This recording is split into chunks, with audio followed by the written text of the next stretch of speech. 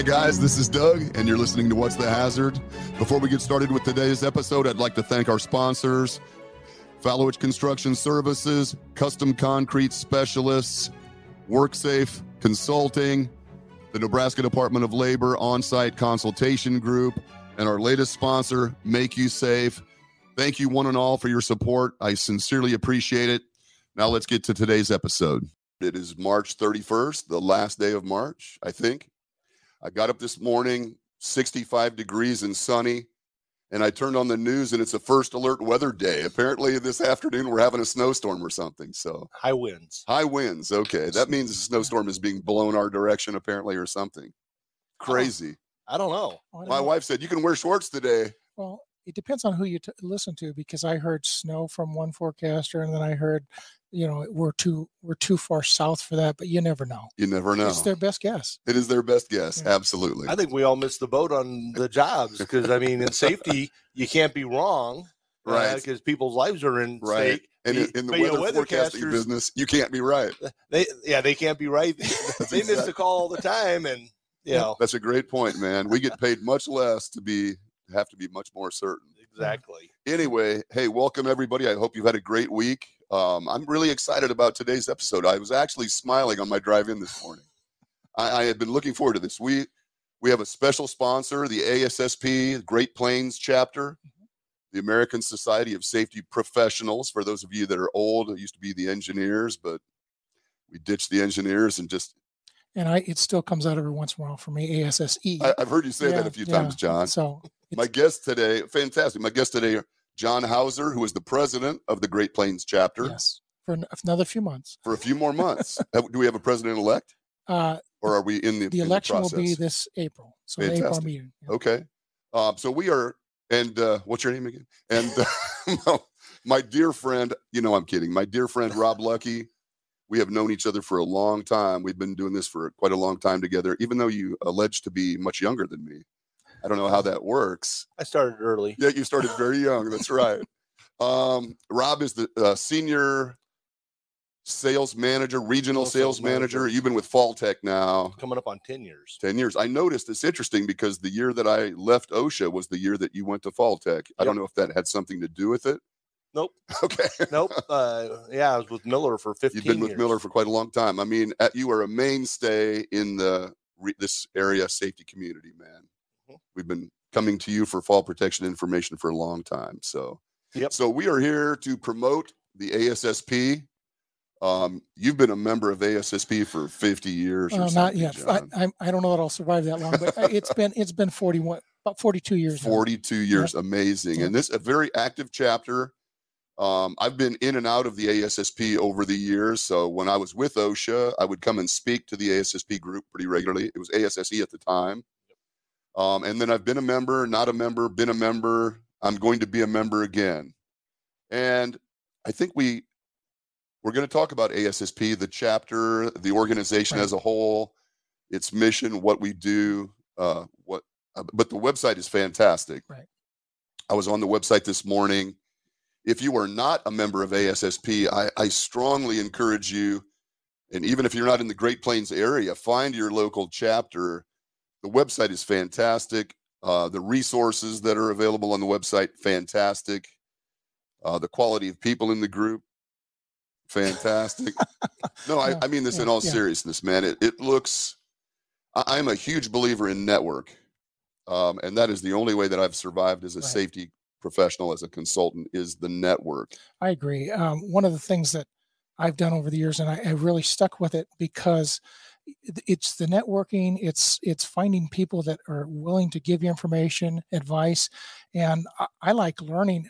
I find one of the most exciting things is when we have other people come. And I've been to several of your presentations when you came. Yeah, well, no, it's great to learn, and plus you get to know people that are doing stuff not only on the enforcement side. So it was great because you could ask questions, and it wasn't like everybody's always afraid to ask OSHA questions. And from that, I learned, I was able to call and say, hey, we have this thing going on. What do you think? I've got all kinds of people in the network and that I can do that with, and it's great. And that's one of the main reasons I've also stuck with it, because every time I go somewhere, every time I go to a meeting, I pick something else up new. Mm-hmm. Rob came and did a presentation last month on the new standards for fall protection, and it's not something that I deal with daily, but it's nice to know because every once in a while you get Absolutely something comes up and you at least know who to contact. Right. And we're going to talk about that. Yeah. Rob came in. He was gracious enough between trips to wherever you go, where there's obviously sunshine. Duluth, Minnesota. Duluth, most recently. Sunny in Duluth, I've heard. 24 inches of snow when I landed. Oh, my God. And then they had another 20 inches. Yeah, they're just being bombarded up there. So the fall protection then is just to keep from suffocating or engulfment in snow up there, probably. More confined space. Exactly. Yeah, no doubt. Well, you are going to talk about these new ANSI standards related to fall protection. Give us just a little insight into that.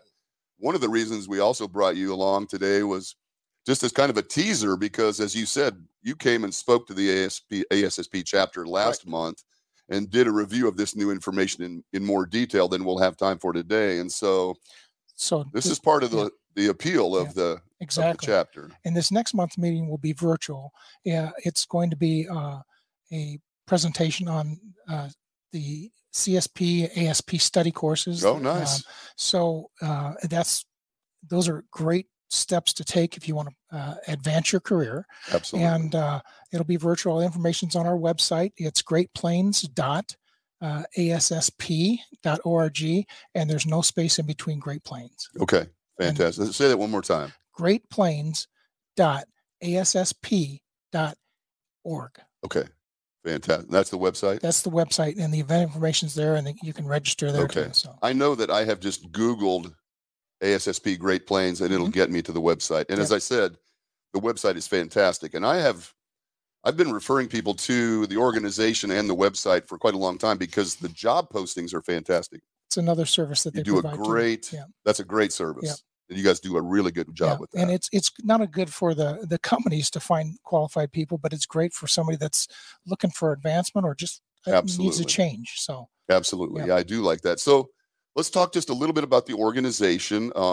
This is a global entity, right? The ASSP is huge. There's chapters all over the world. Mm-hmm.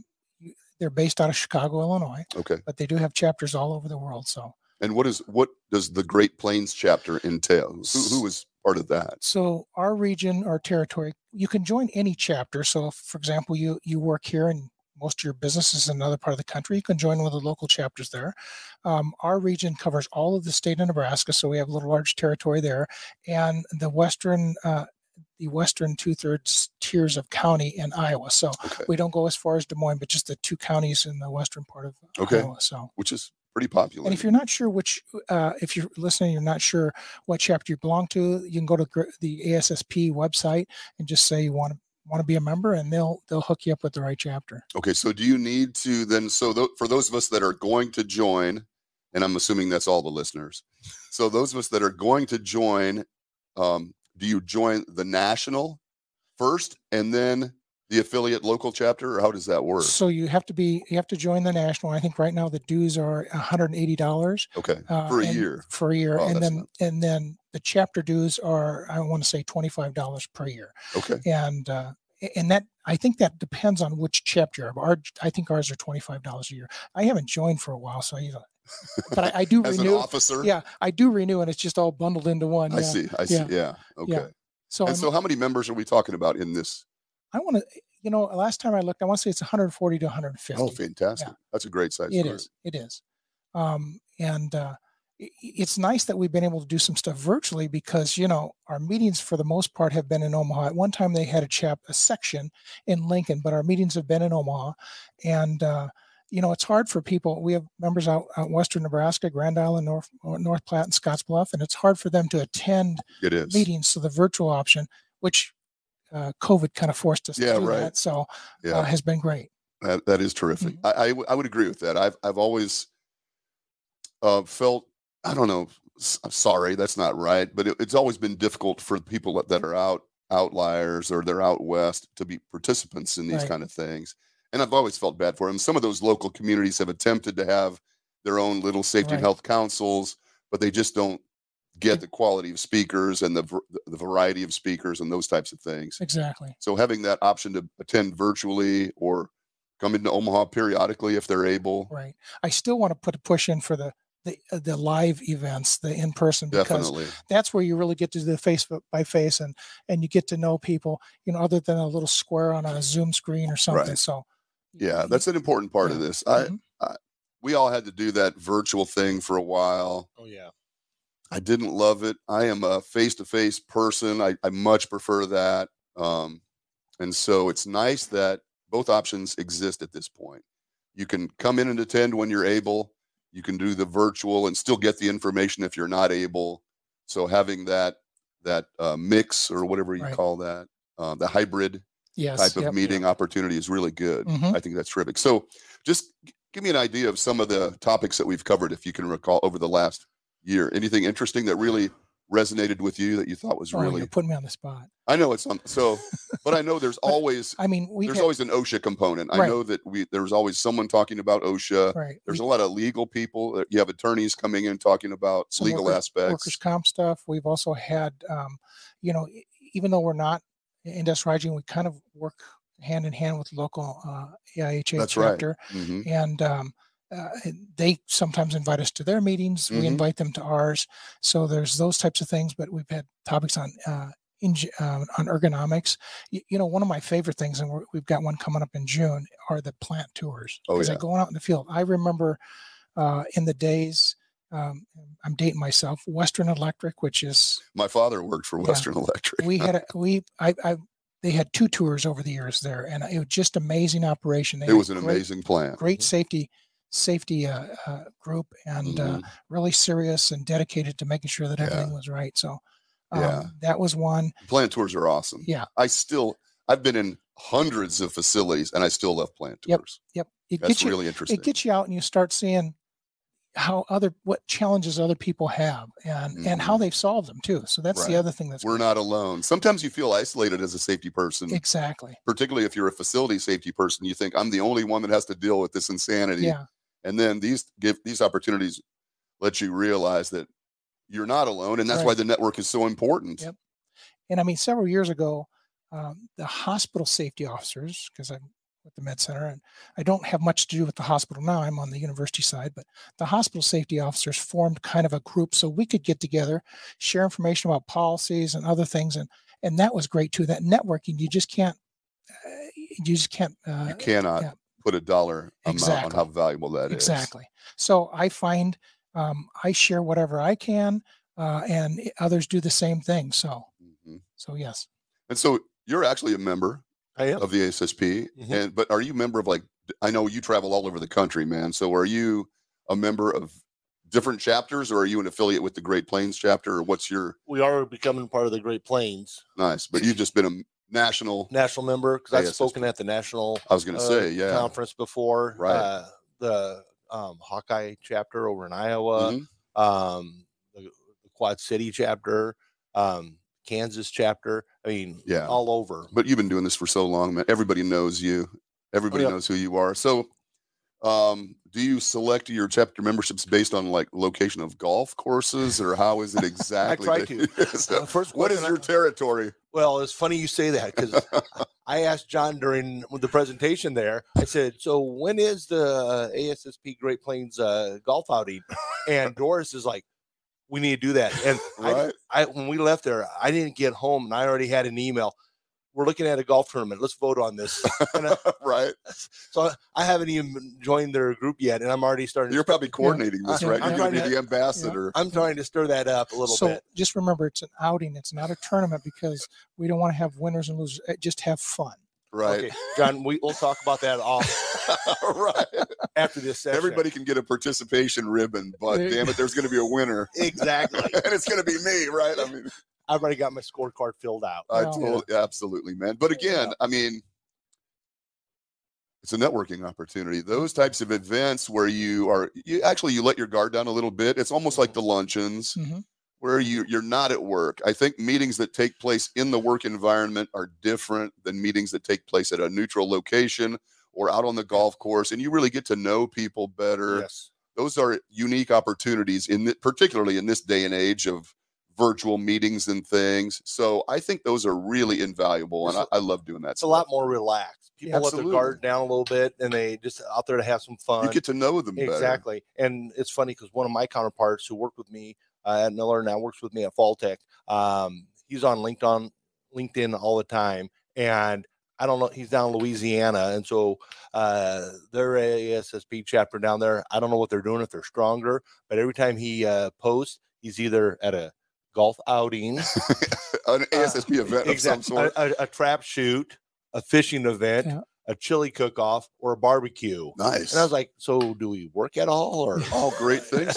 He just networks professionally. He does very well with them, and he's not a golfer, but loves the trap shooting, but he's an amazing cook, and so he's always involved in the barbecue. And and that's something, again, down south, the weather down there, obviously, we have quite a few months that a little more conducive to golf outings. Exactly. Other than the 2 months a year we get to go golfing. We could have a snow shoveling event. And by the way, I don't golf, and that's for the safety of others, because when I hit balls back in high school, they go this way, behind me, everywhere else. And so I just don't golf for the safety of others. But you can drive a cart. I drive a cart, and I can fetch beverages for people too. So absolutely. Everybody can participate. So I volunteered to be one of the helpers. Well, this is interesting because, I have a new friend, a guy that I met at a conference in Des Moines, maybe 6 months to a year ago, Pete Suska, and he is an operational excellence safety consultant, process consultant out in Connecticut. And he wrote a series of articles for the Connecticut chapter of the ASSP that were really fascinating. I mean, and so he and I have been doing podcast episodes periodically discussing some of the information he put in these articles about, this is more than just about safety when we're really honing in on culture and process and these things. Sometimes safety issues manifest themselves as the problem, but it's about more than it's about the process. It's about the company and culture. And I would love to, I'm not put on you on the spot, but that's kind of what I'm doing. Yeah.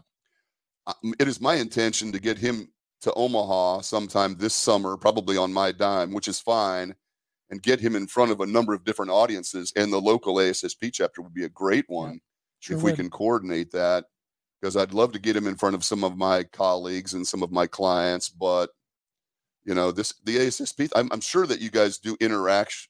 You interact to some degree with some of the other chapters periodically. Oh, yeah. As you mentioned, the AIHA, that's how I got involved. I was in the AIHA here, and then we kind of merged or coalesced or something. Well, they did some joint stuff together. Mm-hmm. Yeah. It was great. Yeah. It was great. I didn't like safety people till I started hanging out with you guys. Well, we put on pants the same way you do. Like same way IHs do? I'll bet you don't. You ever met any IHs? No, they don't put their pants on the same way normal people do. That's fantastic. So what do we got coming up? What do we have? Anything? So we have that meeting, the prep meeting discussion. And then in May, Doris Burns has arranged the ASTM committee members to talk about flash protection, arch flash, and those types of things, and the clothing, the PPEs associated with that. So that's a really interesting topic. Yeah, There's a lot that goes into that. Arc flash, FR. Yep.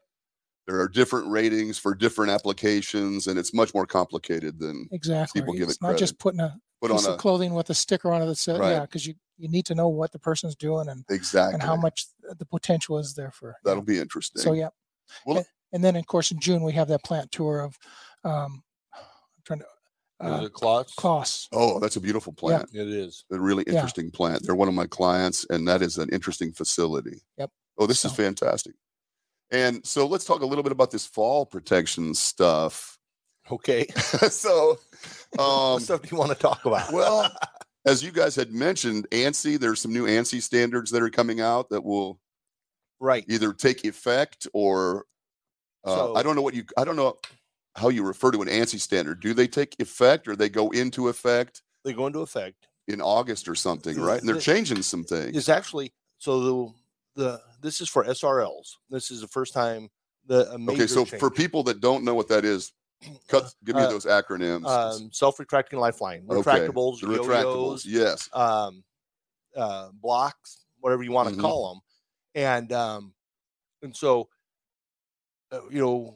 really what this is going to is we're trying to categorize how SRLs are used. Okay, and one of the biggest things and especially in the construction world nowadays, is leading edge.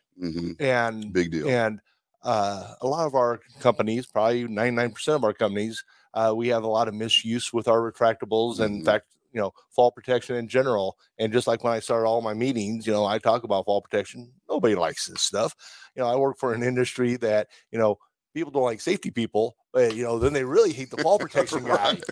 Right. And I always tell people that, if you ever talk to somebody, say, who likes wearing fall protection, and somebody raises their hand, I always make the comment and joke about, well, that's why we have drug testing, because no normal person likes to wear this stuff, unless we have an incident where somebody would fall, and and then they're incredibly grateful that they were. Then they become our best advertising. Exactly. Absolutely. And so, but with the SRLs, so it's Z359 years ago used to be Z359.1, and that really encompassed fall protection. Okay. And now the ANSI committee, which is made up of safety professionals, manufacturing safety professionals, and even insurance safety professionals, and they all come together. And then when they write these specs, a lot of times end users, when we start talking about the new products coming out, the new standards, we get the comments, oh, manufacturers are just doing this to sell us new stuff. Sure. Which is completely wrong. Right. It's a benefit, but it's completely wrong. Sure. It's fall protection, just like safety in general, is an evolution. Just continuously. It's continuously improving. Yeah. And years ago, back in the 70s, you guys probably remember the 70s better than I did. I remember the 70s. John? I had to throw that one out at you.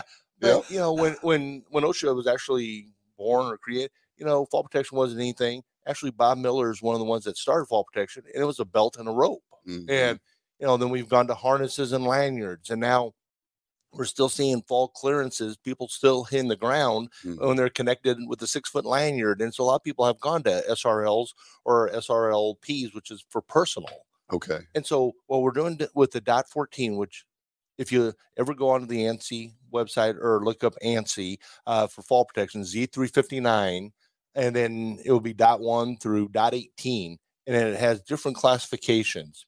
Under the .14, that's SRLs now. And so the new 3 classifications that we're really honing in on is we're going away from the LE, which stands for leading edge. And you may have heard in the past Class A and Class B for fall protection.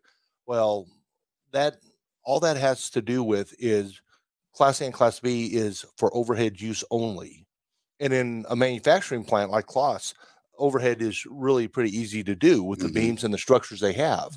But when we get into construction sites, half the time they're tying off behind them on the deck or right at their feet. At their feet, maybe. Exactly. Yeah. And so leading edge really comes into play. I gotcha. And so.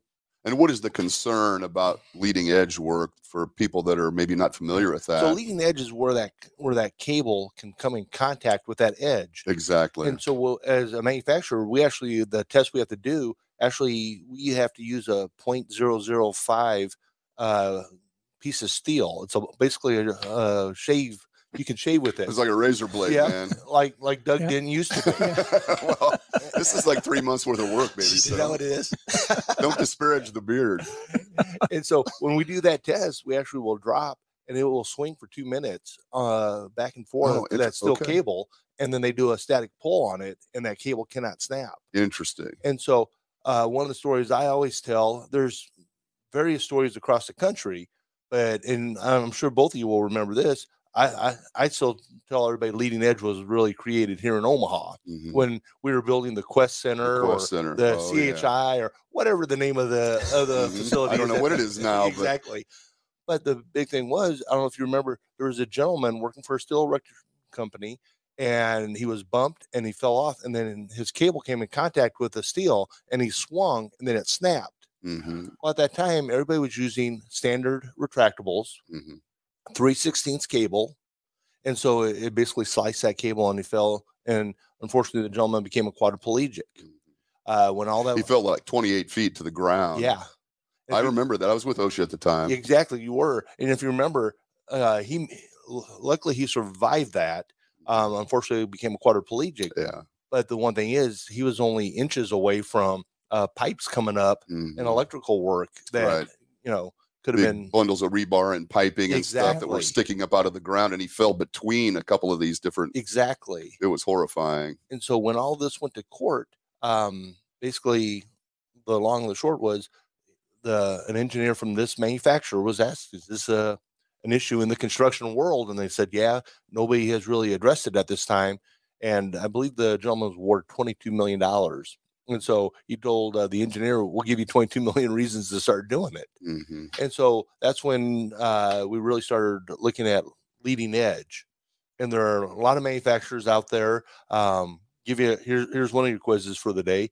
Any idea here in the U.S. how many fall protection companies there are companies that are selling fall protection as manufacturers here in the U.S.? You mean that's manufactured here in the U.S.? Well, right? not manufactured in the U.S., but selling in the U.S. I have no And we idea. talked about, I know, and I didn't remember. I didn't know there was going to be a quiz. you weren't taking notes. I don't have any idea. So, believe it or not, there's 74 fall protection companies Selling fall protection in the Yeah. United States. And so we're at Faltech. One of the things I'm extremely proud of is we're a very transparent company, and so we manufacture here in the U.S. I'm still trying to get management to see my sense of humor because I really want. Good luck with that. Exactly. Well, you know me all this long. Yeah, I've known you too long for that. And you still say friends. So, but one of the things is we're manufactured in Compton, California. Mhm. So I really want T-shirts saying Faltech straight out of Compton. Yeah. And so, I love that. But it's funny. Was just at doing this train for a group, and actually Kelvin was the one who brought this up, Kelvin Thurman, and he was like, "Well, are you going to get it in red or blue? Because you got the two big gangs Oh my out God, there." yeah. I said, "We're going to have three gangs now. You're going to have the red, the blue, and the high vis. Right. We'll be the high vis. The high vis yellow. Exactly. Absolutely. And so, but out there's roughly 74 fall protection companies that have come in. There's only about 4 or 5 that are actually manufactured here in the U.S. And some of the larger ones are now starting to move their stuff down to Mexico. Mm-hmm. And so for Faltech, it's 85% of it's manufactured.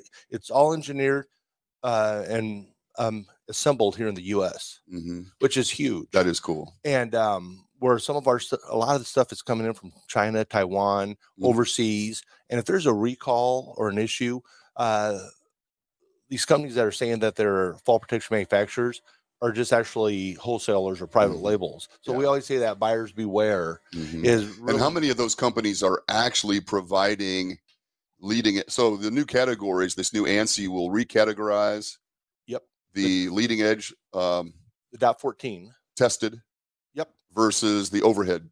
And they are distinguished, right? They're different. So what we've done is Class A and Class B is actually going away. Okay. Because that's always only been overhead. I remember that. And that just had to do with what the payout was. Like Class A is 24 inches out of the housing. Right. And then Class B is 54 inches. 54. Okay. And so that's all going away. Now it's 42 across the board. 42 inches. Yes, sir. And now we're going to Class 1, Class 2.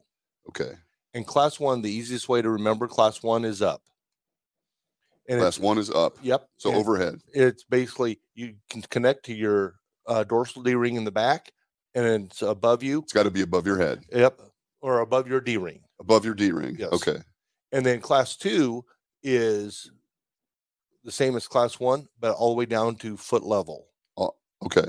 So basically, especially in the construction world, what we see is almost all construction people will be using Class 2 because. And so why does Class 1 exist? I mean, why do we even have a Class 1? Why do we allow for that confusion? Is it it's different material, I'm assuming, so that it doesn't necessarily meet that cut test. Correct. That shear test, whatever that one is for Class 2. Is it then lighter, or is it can you get more payout if you need longer? Or why do we even have two different Class classes? 1. So when you look at a lot of manufacturing facilities, and I'll just use Claude since that's the next tour, is they have all the beams and structures above them, and so their workers have really a controlled. It'll always be overhead. Controlled environment. Yeah, is what we like to say. And where with construction, every minute of their day changes. Right. And so the biggest confusion is right now a lot of construction companies out there may have a mix of leading edge units and basically overhead units. And if all of a sudden you call up one of your workers and say, hey, I need you on this job site, and they come in and grab a retractable and they connect overhead, perfect. Then in the afternoon, they're going out and they're tying off at the deck and they have that leading edge potential. Well, now they're in compliance. And most of our workers, if you're that really good safety person that your people will follow everything you say, would come back to the shop and get what they need. Right. But most of them won't. Never happened. No. I don't plan on following. The shortcut. Yeah. It's not going to happen to me. Not gonna exactly. happen. Yeah, totally. And the other big thing is, I'm sorry to answer the other big thing is the Class 2 will be a little bit heavier in the cables. Okay, because we use a 7/32 cable, which is thicker and a little more abrasion resistance for that Class 2 test. Okay. Class 1 will still be a 3/16 is what we've historically used. Gotcha. Understood. So what you're saying then is most construction companies will need to buy Class 2 so that there's no decision making. Yep. I don't want the employee to have to decide this is a Class 1, this is a Class 2 activity. Exactly. But if you go into a facility like Class where we're going to anchor this permanently and then you're just going to retrieve it when you need it, you can put Class 1s in there because there's no chance for the employee to make a mistake. Yep. I love that. Okay, I get it. Cheap insurance. Yeah, that makes sense to me. Just trying to. That makes sense to me. Again, it's just kind of the evolution of fall protection that it's actually we're trying to take the guesswork out. Absolutely. And believe it or not, one of the new tests out there, one of the jobs I think I'm overqualified for is the misuse test. Is one of the things that really is neat out at our plant. There's only 4 other manufacturers here in the U.S. that actually have this facility, but it's at what we call a 17025 test lab. And every male has that 8-year-old mentality, right. and I know your wife, Doug. And so I've heard her say many times, Doug, grow up. Elementary school teacher. Exactly. And that's never going to happen. But it's funny with the safety professionals, with the construction professionals that we deal with, some of them can have masters and PhDs and all that. One of our engineers who designed our new retractable said, we should put almost indestructible on our housing. Then all of a sudden you get this very logical, smart person going, that's a challenge. and construction people just love to beat up. They love a challenge, man. Exactly. This isn't going to do what it says. No doubt. And so we actually have 2 guys that every day when they wake up, they, like you were smiling coming in today, that's what they do. They get to go into this lab every day and they get to do all the ANSI testing. Try to destroy your equipment. Exactly. That's awesome. Yeah. And they get paid to do that. And they get paid for it. That is fantastic. Heck, I would probably do it for free. Yeah, it sounds like fun. I don't want my boss to know that now. But no. It does sound. It's pretty impressive though, man. I appreciate what you guys are doing. That's important work. That's good. And the important thing is what I always recommend is there's a lot of great manufacturing companies out there, but with fall protection especially, there's so many safety products out there. And like with ASSP, one reason we're associated with the ASSP is because, most of us, and as long as I've been doing this, people actually consider me a safety professional like you guys. But John. Okay, just humor him. Oh, look we're with you totally, man. But this stuff's better than both of us combined. And but we keep calling. But what's funny is, so I tell everybody, I know fall protection pretty much inside and out. You just made the comment, very little about it. And so, like with the associations of ASSP, we're the kind of company that helps guide through that part of safety. Yeah. And same with some of my counterparts that do the arc flash. There are a lot of things you cannot be an expert in everything. And I tell everybody, if you ever want to go to sleep quick, to start reading the 1910 or 1926 and you won't need Ambien if you do that. Exactly. I was gonna say one of the things I learned from his presentation is you can't do one of the self-retractings and tie it off so that you have access to it later on, because that can cause problems with a memory or some others. Is that not true? Yeah, exactly. And so we've all driven by like co-ops or even the concrete plants where they have that rail for where they're loading and unloading rail cars. Right. And they'll have the retractables there, and some of the guys will pull out the cable and take the snap hook it to their ladder, and now that cable is exposed, one, to the weather, and two, the spring itself is elongated, so it can develop a memory over time. It doesn't happen. And so most manufacturers, all like for Faltech, we always give you a tag, we call a tag line. And so that retractable can go back up there, close, and then you just pull it down, drop the rope to your feet, and you connect.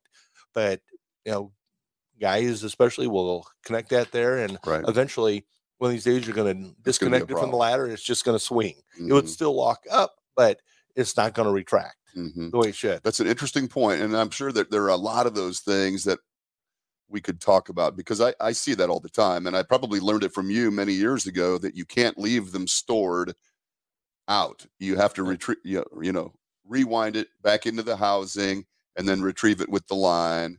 And so I've made a lot of hay off of that, man. They think I know what I'm talking about when I tell you can't do that. And he's the one who's always broke. They will take it, they'll pull it out, they'll wrap it around the top rail of a guardrail, then reconnect it to the cable, and I'm just can't do that. And I see that a lot. So one of the things that I think what you two are somewhat alluding to is that where are you going to get this information if you don't belong to a networking organization that is about information? I mean, there are a lot of networking organizations that are just sales things. I've been to a few of those, and I go once and no thank you. People trying to sell you shit, but where you can go somewhere, you can read the standards, you can get, but you won't get, the words. You're not going to find this in the OSHA regulations, right? Until it's adopted, and then even then. But one of the things that I love about the ASSP is Doris is always sending out legislative updates. You're bringing in speakers to introduce these standard changes and updates, and they're changing all the time, and they're all out of sync. So it's not like once every 3 years everything changes. All of these different topics and areas are changing continuously. So in the absence of a group, how are you going to be aware? I didn't know about it. When John said we could talk about the new ANSIs, I'm like, the new what? I didn't know that they were changing. So for me, this has been, it's a great benefit. Yeah, and that's one of the benefits of joining the chapter is it makes safety professionals better because it gives them information they need. They may not need it today, but I guarantee you sometime down the road, they'll say, I remember that. Who can I call and talk to? Exactly. So, well, what else? I know that the chapter does other things. Our friend Beth Phi, who's been part of the chapter for a long time, at one time was kind of like the scholarship chairman. Right. There are scholarships and stuff that you guys are doing, and all sorts of different things. Yeah, and those now have gone to national. We have one scholarship, and it's actually gone past, but we had $10,000, a little over $10,000 in an account. National, who manages that for us, said it has to be at least $25,000 for us to continue management. So it's now gone back to the national, but anybody can apply for those scholarships.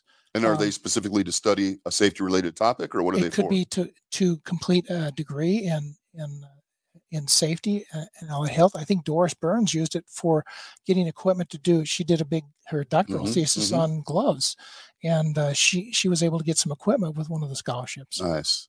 Yeah, those are tremendous. I mean, just giving back to the community in some fashion. I love that. Activities, events, information. It seems like there's quite a bit going on. Right. Golf now. Yeah. Thank you. Golf outings. Yeah. Great fundraiser. Well, we haven't got to set the date yet, but it's Doris. It's coming. Doris is and I love Omaha Country Club. Let's do it there. That's a fun place. John, can you make that happen? I'm just the president. Awesome. And so what else has been going on? I didn't mention at the beginning that you are a safety manager yourself. You have other responsibilities other than just being the president of the ASSP. Right. So, medical center, university. Right. And I just, about a year and a half ago, resigned as the chair of the LEPC, the Local Emergency Planning Committee. I had been on the committee since the start, which is, 20, 30 years ago. And for people that don't know what an LEPC is, can you just give us a quick, what's the mission of the LEPC? Sure. It's a group of people in the community or area that get together to make sure that the community has the plans, the resources to address hazardous material spills. It was really put together after the Bhopal, India deal, so that they want to make sure that people are prepared. So employees have a right to know, community has a right to know what hazards are in a workplace.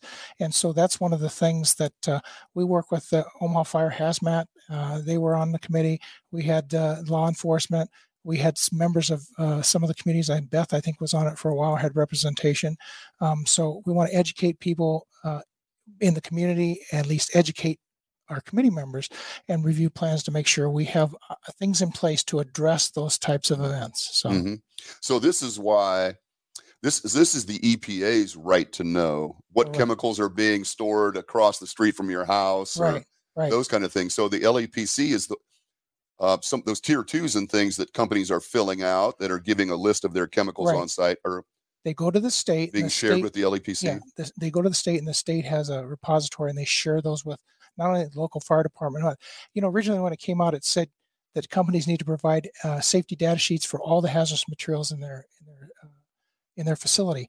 Well, the problem with that is no fire department has the staffing and resources to do that or handle it. So they more were looking at groups, and now with computers and stuff, it's great because there's all kinds of programs that you can get, and they have gotten through the federal government that will actually do air plumes and to help look at evacuation zones and those types of things. So risk management planning and all of those evacuation protocols and things. Interesting stuff, man. So yeah. So you're off now? I'm off. I retired. I have let's say I petered out. I gave them all I could. You could? Yeah. So well, you've given quite a bit, man. Yeah. If you've been doing the ASSP, the LEPC, full-time employment, all of those other things. And then some people may not know what OMERS is. OMERS is the Omaha Medical Metropolitan Response System. And so before 9/11, we were getting together with law enforcement, police, the hospitals, because the hospitals, we thought we weren't prepared, and we truly weren't for something that could happen. So it was really to get a group together to plan on what we need to do or what we need to put together in the community to respond to those types of events. And so I was as first receivers. I mean, you are the people that are going to be receiving these people that have been involved in an event, perhaps contaminated, possibly. So, and the other is just even a mass casualty. You may recall there was a bus of high school kids when they were reconstructing Dodge Street way out west. It went over the rail and down. So some of the stuff that we did to prepare for mass casualty events helped coordinate the response with that. There's still kids that died, and the driver died, I think, too, but it helps facilitate and make things smoother. So in the old days, a lot of times they'd load people up, take them to the nearest hospital. Right. Well, you can overwhelm a hospital very easily. Yeah. So there's a lot of stuff that went on with various groups, and we learned a lot. Matter of fact, when Katrina happened, I know heard you talking about Katrina on one of your broadcasts. OMERS actually went into play with the city because the government was flying people to various cities to move them out of the zone for a while. It was not only the people, but their pets. So we worked with Douglas County Emergency Management and the other group and OMERS, and we set up, so we actually had a response and communication center as that plane was coming in. So we had people at the airport to evaluate them, to make sure they were in good shape, and then turf them off to other places and make sure they had places for their pets. Because that was the one thing they found is people didn't want to evacuate if they had to leave their pets. I can imagine. So yeah. So that goes where I go. Yep. So I think we had at least Chuck. I have a picture. I'll show you. Okay. We had at least 2 planes that came in with people with pets, and their people and their pets. Yep. That's fantastic. And their pets, so you have really given a lot to this, man. It's been fun. Good for you. It's been fun. It's coming to an end here, though. Well, maybe to the extent that you're doing it now, but it doesn't strike me as something you're ever going to give up completely. My wife always chuckled because I'd go in a restaurant and I'd say, that there was a restaurant one time had helium tank and for blow balloons. And I said, that tank's not restrained. I have to say something to them.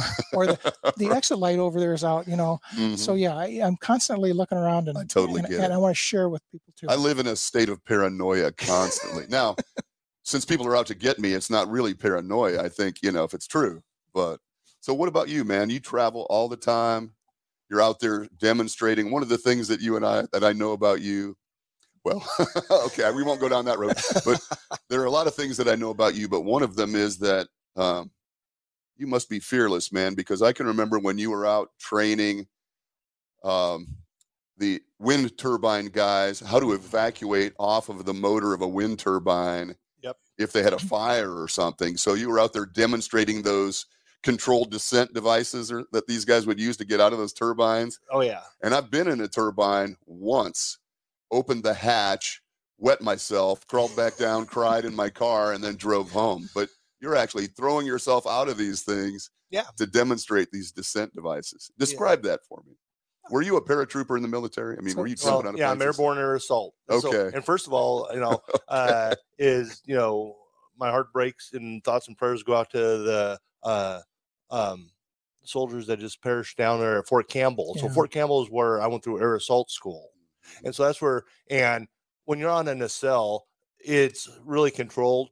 When you have a jump master that's 6'6" and twice your size saying jump, you just go. You jump, right? And, no doubt. And so, but no, one of the things I like heights. So they don't bother you, obviously. They don't bother me. Everybody gets that Virgo here and there, but actually my highest climb is here in Omaha, out there on 72nd with one of the towers out there. Up north? Yeah, about 1,500. Oh, you're making me nauseous just thinking about it, man. But the controlled descent, what's so funny is we actually work with a group, Clipper Wind. They were out of Cedar Rapids. They were building the nacelles there. And we actually went out to Wyoming to do some training. And they were all like, well, you're the sales guy, you're the trainer, you go first. I went. And what you were like dropping off of? Off the nacelle. The nacelle's the top. The wind turbine? Yep. Okay, gotcha. And so Florida Power and Light's the one who really kind of wrote the specs on rescue. And so if somebody's in a nacelle, you cannot take them down like you said you wet yourself and went down the ladder. You can't. Yeah, but you cannot because it's stagnated and in a rescue. Mm-hmm. And also if the weather's coming like with the high winds or something, mm-hmm. and you have to get out of there quick or a fire breaks out because those can burn down very quickly. Mm-hmm. We have anchor points there you connect on, and the descent devices will drop you anywhere from 2 to 4 feet per second. And so you just connect, and it's a controlled descent. And how high are you? How high are those? 325 feet. 325. Yeah. So are you getting this, Cam? So 325 feet up on a wind turbine, he connects himself, hopefully, to the descent device and just steps out into nothing. Yeah, just kind of rappel back, And then it just lowers you to the ground. Let go, and it just takes you down. And in a rescue, do you ever have to check to make sure there's 325 feet of cable in that thing, or it's always best? What if they're 275? I mean, it's that guy that's watching the Super Bowl while he's knock on wood. I haven't had that, okay, but I know a lot of wind people, and I've done those controlled descents. But there are the guys that will actually use our equipment that I call them blade runners, but they're the repair guys, mm-hmm. and they actually come out the nose cone of these nacelles, and then they slide down. And if lightning strikes or wind damages it, because most of those blades are like a balsa wood, mm-hmm. and they'll actually go out there and do repairs while they're hanging. So they can stop it somehow? Oh, yeah. So just like a window washer almost. You can just descend and then stop, work, descend, and then they have to go all the way to, can they go back up? Yep. Well, like with do they have a retrieval option? Or with the unit that we give them, we actually can use, they'll carry a drill with them. They can actually put that drill in there and raise them. And then raise themselves. Oh my God, man. And so we use them in confined space, but for like a wind turbine, when they come over, and actually in the wind industry, if you would have a heart attack or we have to do a rescue, I can't just connect you and throw you over the side and let you go down. You actually have to have. Thank you. You have to have a rescuer or attendee. You have to have a plan, certainly. Yeah. Well, so it's two. So I would go down with you. Okay. And so it's usually 2 people going down. So it's capable of suspending 1,000 pounds or whatever that. It's like 660 pounds, I think, is what ours is rated at. Mm-hmm. And again, it's not fall protection, but it's designed for 2 workers. Right. It's not arresting a fall. Yep. It just slowly makes that descent. And they make them anywhere from 325, 300-400 feet long, up to 1,700 feet long. Wow. So for coming off a tower or something, maybe? Or? Yep. Sounds better than bungee jumping. Oh, that too. Have you done that? No. No, I don't do those things. I'm a safety guy, and I don't want to put myself at risk. I totally agree. None of those things appeal to me. No, I'd be the one that the thing would break, right? It would be the time. Exactly. 1 in a million. That's me. Yep. Exactly. I can't win the lottery, but damn it, I can pick the one thing Exactly. that breaks it. Yep. Yep. That's interesting, man. Yeah. So this fall protection thing is okay for you. You don't. I found a niche I like. Yeah, that's that's cool. Yep. That's really cool. Yeah. Again, nobody likes wearing fall protection, but we know every night, and as safety people, I want to go home and sleep. And like the manufacturer I work for, I know we put our users' best interest ahead of Mhm. everything else. And but I've always liked kites and love the equipment. I've been involved in helping design some of it. I'm not an engineer, but I'm an idea guy. You're a user. I'm a user, You know how it works. and one of our engineers worked for a few other manufacturers, just a brilliant mind. And I call him up and, what about this and what about that? He goes, I make that work. Mhm. And then again, we have a bunch of great engineers at Fall Tech, and with having our own facility where we manufacture and tool stuff, that we're able to create new products out there. Well, that brings us to an interesting point, because I know I work with a lot of companies that have done an evaluation of a hazard, and how are they going to control that? If it's a fall hazard, we've done our evaluation. Of course, this was in 1997. They've done their evaluation. We've come to the we believe there's no feasible abatement for this, and so we just let our guys run around up there, whatever. The product lines change all the time, based on a need that's been identified. So if you have fall protection challenges in your work environment and you've done an assessment 10, 15 years ago, don't rest on that, because there is a product that will typically work for you now, right? I mean, this is always changing. Well, what's funny is when we go into a client, everybody thinks, well, we're there to sell fall protection. Right. There's a hierarchy of fall protection. If we can engineer out the hazard itself, put guardrails up, let's do that. And I've walked away from many accounts, and they're like, so you don't want to sell us fall protection? I can. I'm here to take a PO right now. Let's go. But no, it's keeping our workers safe. But if it's not the right solution, why would I? Solution. Exactly. Yeah. And there are, in fall protection, it's not always just off the shelf. So and a lot of our products are created by our end users because of that need. And just kind of one of the case in points is with this new standard, for many, many years, every manufacturer has tried to create a web that would meet the new standard, especially so that cable, when it has to go across that blade. So with the webbing, everybody's tried Dyneema and some other mixtures for the cut resistant fibers. And we're actually the first one to successfully do that. And so we don't call it a web; it's a synthetic cable. Okay. But it's got 12 strands of Kevlar through there, wrapped in a Dyneema webbing with Kevlar stitching. And it's actually 3 times lighter than a 3/16 cable. Wow. And that's interesting. And so it's the first, but it's about 4.5 to 6 pounds, depending on the manufacturer we're competing against, versus a steel cable. And a lot of people wonder why, if you look at ANSI standards, it says 130 to 310.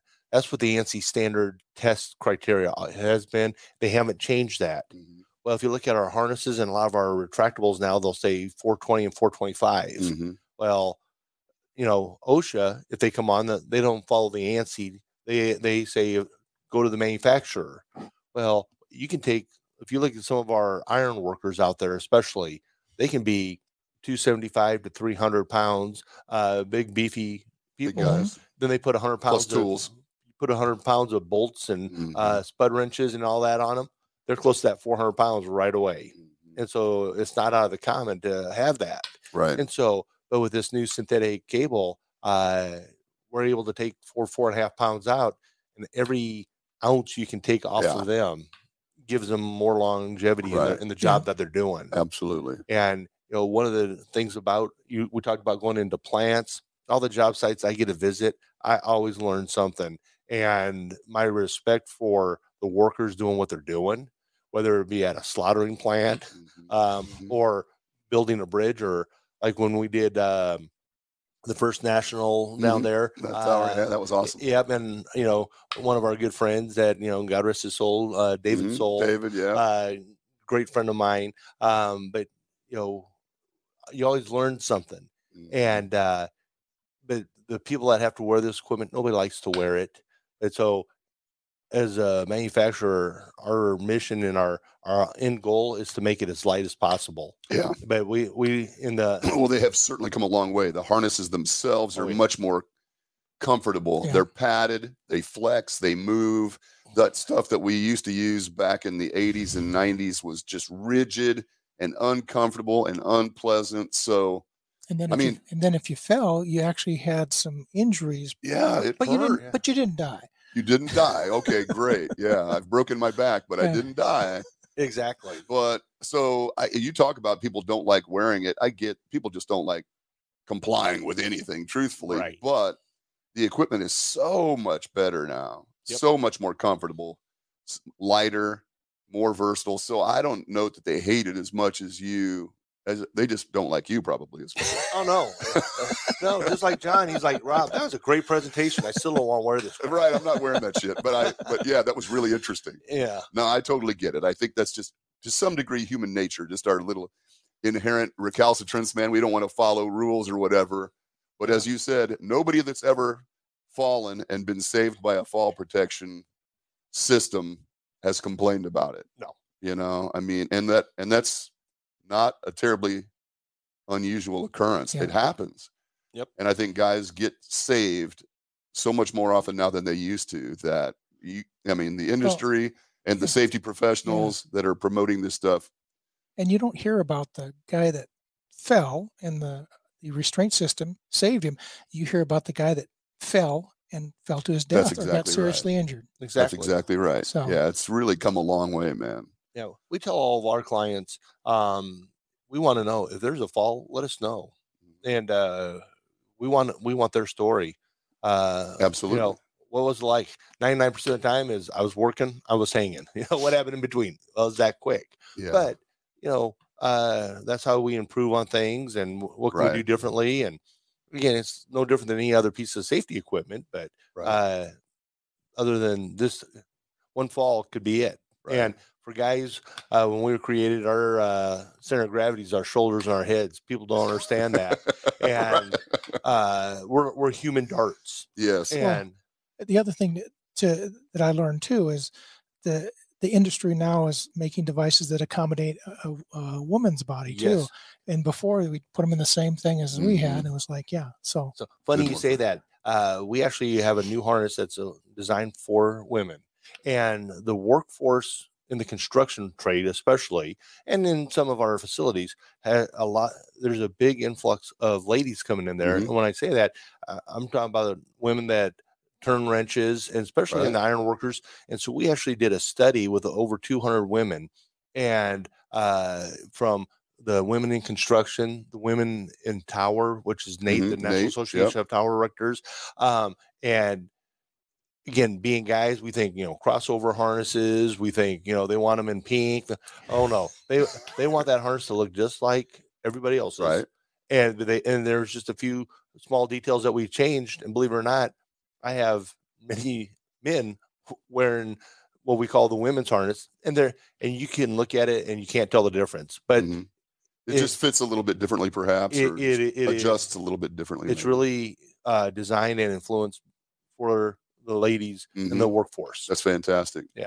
I have to be honest. I really appreciate when I roll onto sites now and I see a little bit more gender diversity, and I don't want to be that guy, but I mean, I just like, these are jobs that traditionally were not necessarily attractive to women, but they're great jobs, great paying jobs. They're fulfilling jobs. You feel, accomplishment type jobs, not like what I do, walk around and say, that's wrong, that's wrong, that's wrong. There's not quite as much, but I think that's terrific that the industries that support these people are accommodating their individual needs. And that's really important. Yep. I have really enjoyed this, and it's not just, it's just coffee, I swear. So, and so when you guys contacted me about doing some promotions for the ASSP, I am a true believer in networking and humility, knowing that I know that I don't know things, and having a network of people like the two of you that I can call and will probably right afterwards for help is, it's so critical to what we do. Yes. Knowing that you don't know everything, but knowing who to call is everything in this business. Mm-hmm. And so I'm thrilled that we're having the ASSP on. I hope everybody, if you don't join today, I hope you at least go to the website, which is Great Plains, all one word, all spelled out, .ASSP.org. .org. Go to the website, check it out. It's a fantastic website, lots of information, great people. There are pictures of all the officers. I count many of them as my friends, which I appreciate. And I hope that I see somebody at a meeting in the near future, myself included. We'd love to have you again, because again, we can learn from you, even though you're old, just like me. Right. You have some knowledge to impart. So. Yeah, if I can occasionally, I'm lucid enough to share some of my experiences or something. Yeah. But I think this is fantastic. I appreciate both of you taking the time to be here. I know you're off to somewhere. Got somewhere to go, somewhere exciting. Did you notice this tan? I don't know if anybody's still. You got to shovel snow in Duluth again? No, I'm going the other way. You're going. My sister's getting married. I'm. Are you leaving today? No, in April 12th. Oh, you got a couple days. Okay. Yeah, we're going down to Mexico. I haven't taken a vacation for a few years, so we're going down there. Oh. So how did you get your tan so far then? Well, I'm funny that. You're doing some pre-tanning, some preparation. I was down in Orlando, and I had to go down there for the National Association of Tower Erectors. Gotcha. Tough work. And it was 80-some degrees, and I got down there, got set up. I was like, I was down there by myself. I didn't have a big group working with me, so I was like, I'm going golfing. I'm going golfing. Teed them up. Do you travel with your clubs then, or do you just like rent clubs at the course? Or? Down there, I rented in like Mexico, but a lot of times people will call me, hey, I need to have you come out and do this job site. And I was like, okay, well, we need samples or we need this. I got my golf clubs with me. I'll send you samples. Right, exactly. Right. No doubt. They'll come in the mail. The golf clubs stay with me. Exactly. Not letting those out of my sight. Oh, I love that. And I look forward to one day retiring and coming to work with you, because other than that jumping out of the turbine thing, it's all or nothing. Yeah, you have to do it once. Oh, you have to do it. I'm out. Okay. I'm coming to work with you in retirement. Gentlemen, thank you very much for your time. I sincerely appreciate it. It's been fun. Yes. ASSP, check it out. Go to the website. Call one of the members. Come to a meeting. Come to a meeting and sit in on a meeting and see if you like it. Meet some people and then decide. I don't care how you do it, but I think our goal is to increase membership by 50%, 100%. If we can do a couple, that would be great. But if we can get some more people involved to help better them and help improve the job safety in their environment. I think ultimately, that's the goal, right? Yep. John, Rob, thank you guys. I hope you guys have a great weekend. Rest a little bit if you have that opportunity, and then get back at it next week. The mission is worth doing, so keep it up, and we'll talk to you later. Bye-bye.